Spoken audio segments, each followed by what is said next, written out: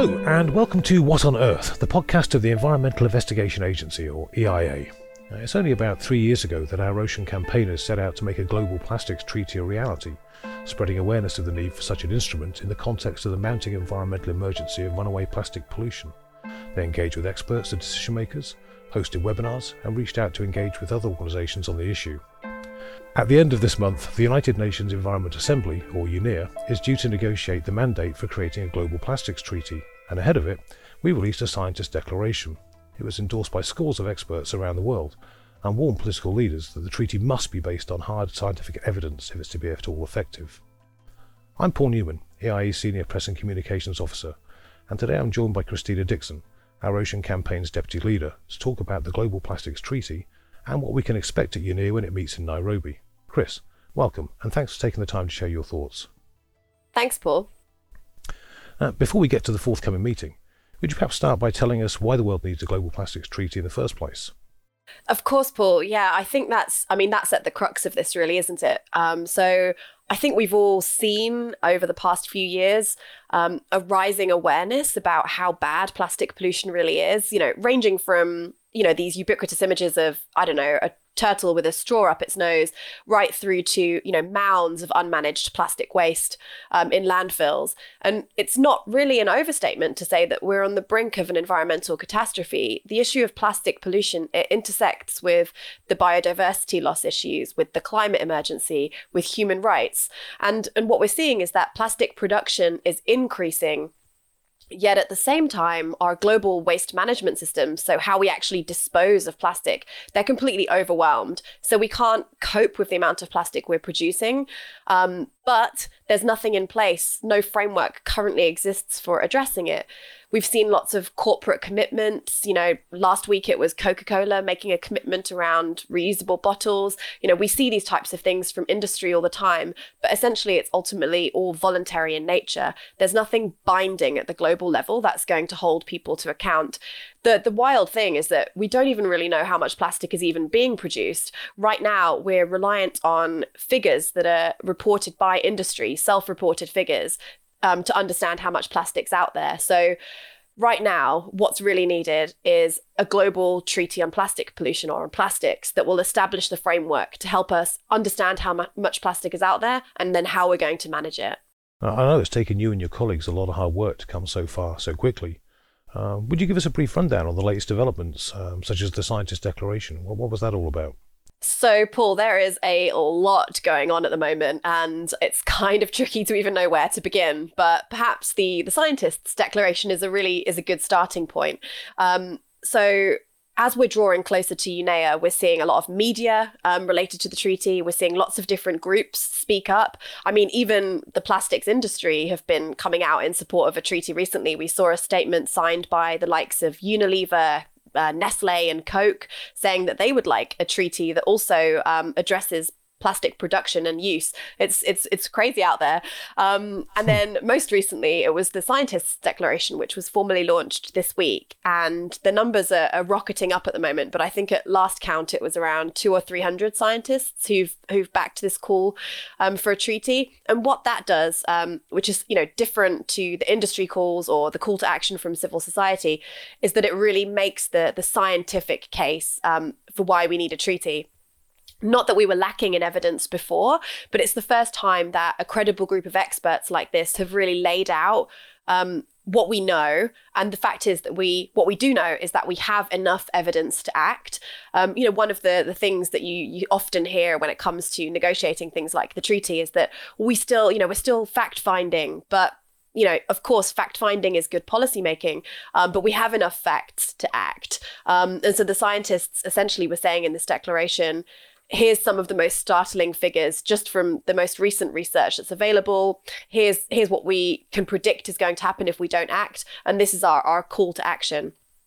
And we launched that declaration at a webinar last week with some of the world's leading plastics scientists kind of making that case. And it's really, really powerful to hear that, because scientists aren't known for being, I don't know, too emotive, controversial, or controversial.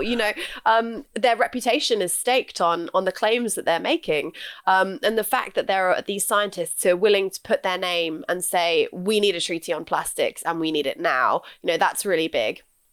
Yeah, that's excellent. I mean, I guess your point is that obviously real scientists really follow the science, and they're not given to hyperbole, and that having a body of people like that endorse the need for action is hopefully going to be taken more seriously by decision makers. Is that kind of the position we're in? Absolutely, yeah. I think that when you add the scientists' declaration to the mix, we've now got business and industry, including investors. They're calling for a treaty. We've got nearly 1,000 civil society organizations, basically NGOs, who've also signed up to this call to action for the need for an ambitious treaty. And now we've got the scientists as well, plus 2/3 of countries and growing who are also asking for this. So this is no longer, and it hasn't been for some time, any kind of fringe issue or this is happening. And we now have a very diverse group of stakeholders saying that we need it. I noticed when we started working on plastics, I do regular media monitoring, looking for the issues that occur in the international press, and there was barely anything on plastics 3 or 4 years ago, and now in the last kind of 2 or 3 years, it's really ramped up to the point where there's something being said about it somewhere in the media around the world almost every day. Plastics is an issue that has captured the kind of attention of the global community in a way that many other issues haven't. And I think that that's because plastics are so pervasive. We interact with plastics in almost every aspect of our lives. From the moment we're born, pretty much, we're handed a bottle made of plastics, to drink milk from. And that just continues. And what's increasingly evident is that plastic is polluting at every stage of its life cycle. And even, I don't know, just to give you an example, a couple of years ago, I bought my new nephew some recycled plastic toys to chew on, basically like chew toys. And there I was thinking I was doing the right thing because I didn't want to buy, new single-use plastic junk. I wanted to get something that was recycled. But now studies have shown that there's toxic chemicals. Plastics are inherently toxic in their makeup. And so just by recycling things and buying things made out of recycled plastics, people think they're doing the right thing, but actually it's just toxic recycling. So we're just perpetuating a problem. So these are all the types of issues that a treaty needs to get at. And I think that's why, the idea of children being exposed to toxic plastic exposure, I think that's why it's got people's attention. Well, I was reading a story only a few months ago. I was horrified that they'd established the degree and commonality of plastic being found in fetal tissue. Like it's literally in you from before you're born even. And it's like we're becoming almost semi-synthetic people because we've got so much of this stuff in us the whole time. Yeah, it's hardly a day that goes by that a new piece of research is published which just further substantiates the case that plastics are everywhere and they're polluting everywhere. We've seen them there's these studies about placental transfer, also finding plastic in the Arctic, on Mount Everest, in the Mariana Trench. This is literally a problem that is everywhere. There isn't a person, animal, or place that hasn't been touched by plastics and plastic pollution. And I guess we can't run away from it. We've got to fix it. We've got to face it and deal with it. Absolutely. And I think that's why the treaty is so relevant, because the movement of plastics throughout their life cycle, it's inherently transboundary, right? I mean, things that we buy from supermarkets here in the UK, we use them here, but then often they're sent for recycling, but they're exported to another country for management. And then another country has to manage our plastic waste. And often it's mismanagement, not management, because we're overwhelming those systems with our exported plastic waste. We have plastic, that, I don't know, I could throw a bottle off of a ship, a message in a bottle, and it washes up on an island somewhere, 2 or 3 years later. It's not degrading in the marine environment, and it's transboundary. It's just moving with oceanic currents or moving with the air. So we really need to recognize that, we don't have the best plastic legislation in the UK. It's quite good, but it's not the best. But it doesn't really matter if it's the best or not, because it's something that the global community needs to act on. It's not an individual issue. It's a collective issue. Yeah, because as you said, the pollution ends up everywhere, and I gather often in the backyards of countries that had nothing to do with creating it in the first place. Exactly, yeah. So looking ahead to the end of this month, what exactly is UNEA, and why do you think this moment is so critical for deciding the fate of plastics? So I have to be very careful not to veer too far off into policy wonk territory, and I'll try my best to do that. But I'll try and rein you in if you do. But I think, UNEA is something that I'm really excited about. So hopefully some of my enthusiasm is contagious and you'll bear with me. But basically, UNEA is the UN Environment Assembly. So that is the most significant environmental decision-making body in the world. It takes place every couple of years. Currently, it's been delayed due to the COVID-19 pandemic, as have many other environmental and international processes. But we are meeting now in person and virtually in the next couple of weeks. And there's a range of different issues on the table for this UNEA. Plastics isn't the only one, but plastics is by far the one that is getting the most attention. I think the nations of the world are recognizing that this is like the moment to do something about plastics. At each UNEA that came before this, the way that it works is basically that countries put forward resolutions. So a resolution is essentially a text where countries are they're sort of stating a problem and then calling for specific actions to be taken. And at each UNEA, we're at UNEA 5 now, at each one before, we started to see a growing recognition and a growing urgency related to the problem of plastic pollution. It started off talking about marine litter, microplastics, and each time it became more pressing. In 2017, UNEA decided to establish what's known as AHEG, the Ad Hoc Open-Ended Expert Working Group on Marine Litter and Microplastics. And I'm sorry that's such a mouthful. Just flows off the tongue. Yeah, just really, really natural. And basically what AHEG did was undertake a substantial body of work to look at what we know about plastic pollution and how is it being governed, what's the current state of play, what needs to happen. And what that group concluded is that we need a global agreement, basically. There's lots happening, but it's fragmented from the actions that are being taken to address it, to the understanding of the problem, to the way that finance is directed towards solutions. It's completely disparate and it's not coordinated. And the role that a global treaty would take is to kind of coordinate and drive that action. So it would kind of gather the world around a common objective and then drive action towards it. And then now we're seeing, as we move towards this UNEA, that it's really a critical moment. Over 2/3 of countries have expressed support for some kind of global agreement. We've seen the G7, the G20, all these different regional groups from the Nordic Council to the Pacific Islands making declarations that say, this is something we need. And these are, very different groups. Pacific Island countries are very different to the G7. They have different needs and priorities, but they're all saying this is a problem and we need to act now. So this is a point of huge momentum that we're at. And I think there's been some incredibly visual examples of how bad plastic pollution is and can be over the last couple of years, which have really galvanized this as well. I think one example is the Express Pearl ship that sank off the coast of Sri Lanka, and it spilled thousands and thousands of plastic pellets into the ocean, costing millions in cleanup and devastating the marine environment and the coastal community. That area can't be fished anymore because there's plastic pellets littering the beaches and in the ocean. Marine wildlife is being severely impacted and it's costing the economy a huge amount of money. And somebody has to pick up the bill for this. So these are all issues that are capturing public attention and political attention. And now it feels like there's the political will to do something. So we better strike while the iron's hot, yeah? Exactly, yeah.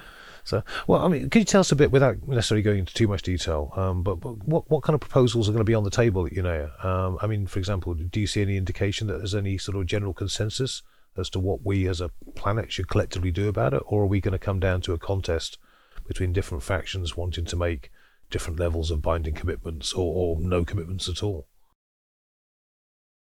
It's a good question, and I'll try to keep the response as straightforward as I can. But one thing I would say as well is that the situation is very dynamic, so it's evolving by the day. But until a couple of weeks ago, we had 2 proposals on the table, and one was from Rwanda and Peru, and one was from Japan. And in many ways, they were quite similar, which is really good. So they were both calling to establish an INC, which is an Intergovernmental Negotiating Committee, to negotiate a new global agreement. So that's great. And they both called for a quick negotiation. So they were saying that in recognition of all of the body of work that's already been undertaken, we think that we can get this treaty quickly, so in time for UNEA 6. And there was lots of overlap in content, around national action planning, how the treaty should coordinate, that kind of thing. So all of that's really positive. But there are some kind of key differences which actually are really important. And this is where you do get into the weeds of stuff. But for example, Japan talks about the problem with the framing of marine litter and plastic pollution, whereas Rwanda and Peru are talking about plastic pollution in all environments. So, that could be the air, the sea, land, etc.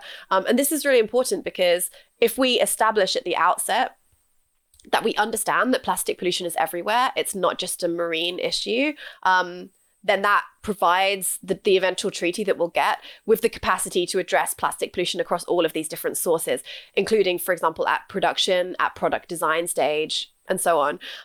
Whereas if we go down this road where we're really only talking about the impacts on the marine environment, it does limit the scope of the treaty quite significantly. And so that's one of the key areas at the moment that is being discussed. What is the scope of the treaty? And also, will the treaty address things like plastic production? And at the moment, the Rwanda-Peru draft, which has over, I think it's 60 co-sponsors at the moment, versus Japan, which only has 3, they're very much pushing this life cycle approach, and they're defining the life cycle. So they're saying, we think the life cycle includes things like sustainable production and consumption of plastics. It includes things like product design and use. And that degree of detail is very helpful because it understands it helps us understand where those countries are coming from when they envision the issue.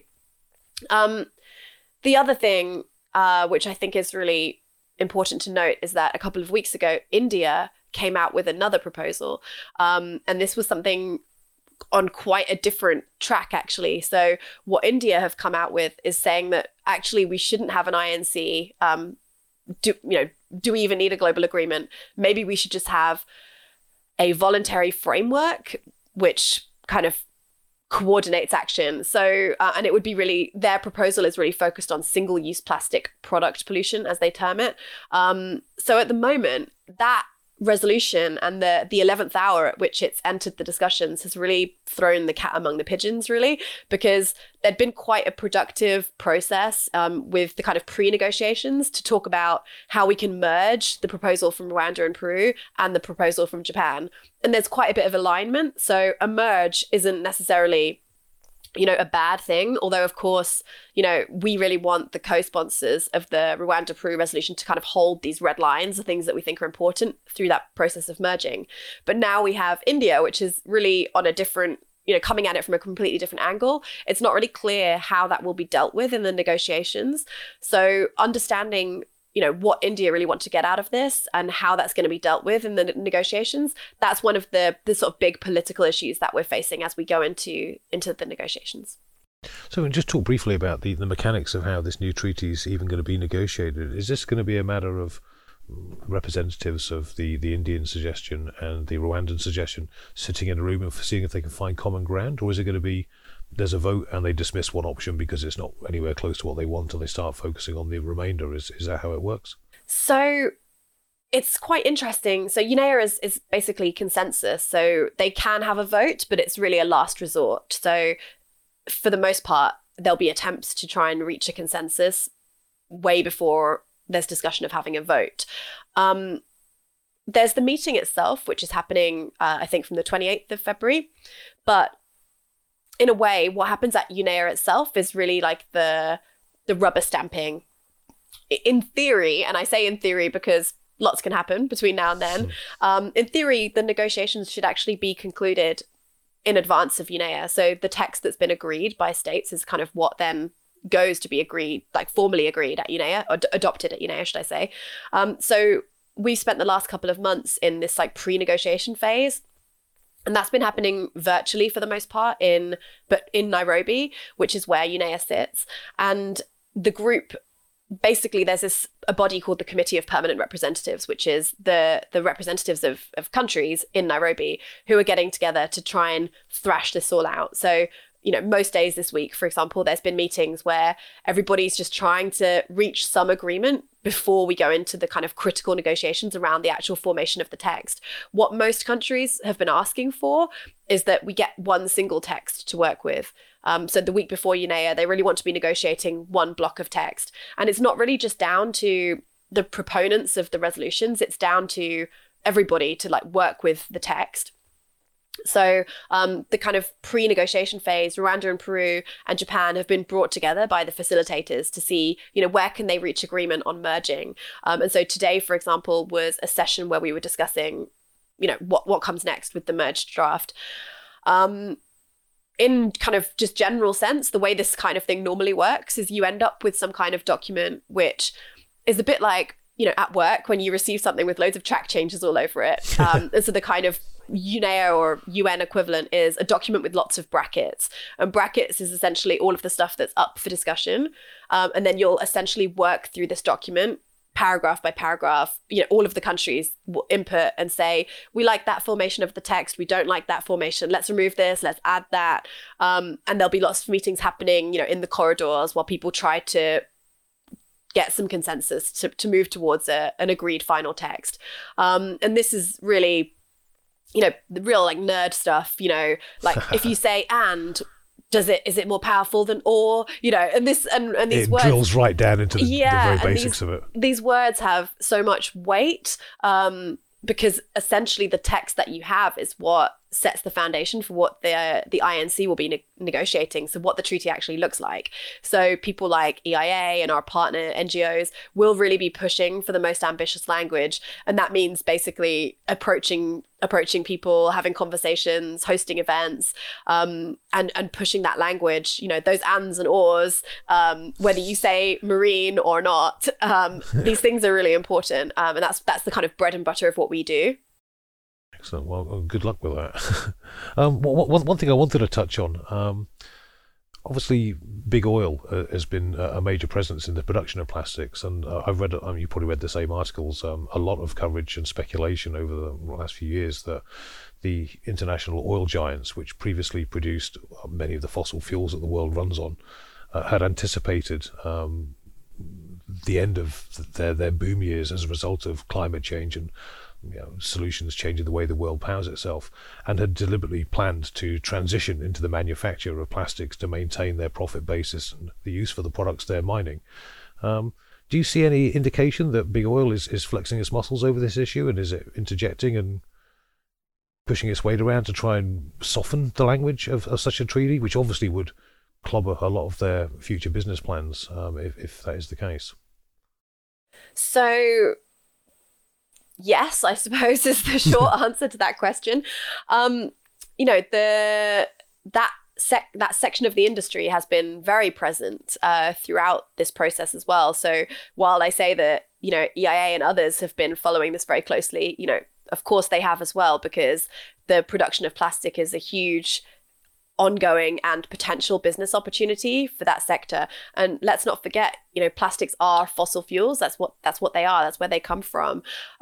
So the thrust of what the industry messaging has really been to try and push the conversation. We say downstream. So what I mean by that is, if the scope of the treaty talks about something like plastic production, the real implication of that is essentially that we might be able to cap the production of certain plastics and phase them down, because we know that plastic production is set to skyrocket and continue to do so, and we'd like to see that capped. Obviously, the producers of plastic are less in favor of that because it's their business. So they've been supportive of a treaty. So we've seen statements from World Plastics Council, American Chemistry Council, and others that they support a global agreement. But the nature of that agreement is yet to be determined. They've expressed support for the Japan proposal during various meetings that we've participated in. So we know that that's more where their thinking is. But they've also tried to put, I guess, the burdens onto the brands, the fast-moving consumer goods companies, the people that are producing the plastic products. What's really fascinating for me is that those companies are actually starting to push back on that. And they've really tried to set themselves apart from the production side of the industry and say, actually, you need to stop viewing the industry as one thing. It's many different actors with many different priorities. And if you think about the brand risk that these companies like Coke experience, because the plastic litter that you see on the beach is invariably identifiable. And it's got their name all over it. Yeah. And so we're, our partners from the Break Free from Plastic movement, they do this annual brand audit, which is basically where all around the world people collect beach litter and then they essentially categorize which brand it was from. So if it's identifiable, they keep a record of that. And you see the same companies in the top 10 polluting brands every single year.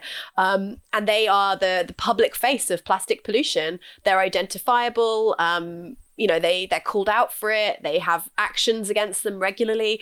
And I think that whilst they've set a lot of targets and they're now saying, actually, we want to see things like restrictions on virgin plastic production so that we can access, for example, cheaper recyclate to make our products and meet our targets. They also want to kind of position the different parts of the industry separately from the way that I read that action. Okay. Well, assuming it does actually land on something over the next couple of weeks, what happens next?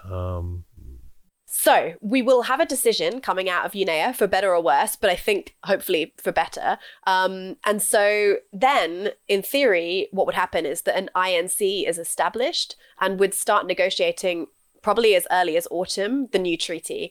So there would be a series of sessions, so convenings where states get together and they start to negotiate the different topics of relevance to the treaty. We know that there are issues that require significant work. So, for example, the financial element, so what the financial mechanism of the treaty will look like, who's going to pay for it. This is a big topic, and we saw this at COP as well. This is a big topic, particularly for developing countries. So there'll be a lot of negotiations around these specific thematic areas. So that will take place over the next couple of years, and then hopefully adopted by UNEA 6. So if all goes to plan, in the next 2 to 3 years, we could have a plastics treaty ready to go. And of course, the NGO community, including EIA, is going to continue to push for the most ambitious treaty possible. Well, I wish you the best of luck with that, Chris. Thank you very much on behalf of everybody out there who can't be at Nairobi. Thanks, Paul. Hopefully when you're done, you can come back and we'll do this again and you can give us a catch up what actually happened there, yeah? My pleasure, yeah. Love to. Sweet. Well, thank you very much. You take care. Now, if you've enjoyed listening to this podcast, please watch this space for future episodes and check out our website at eiainternational.org to find out more about our work. Thanks for joining us, and wherever you are, stay safe out there.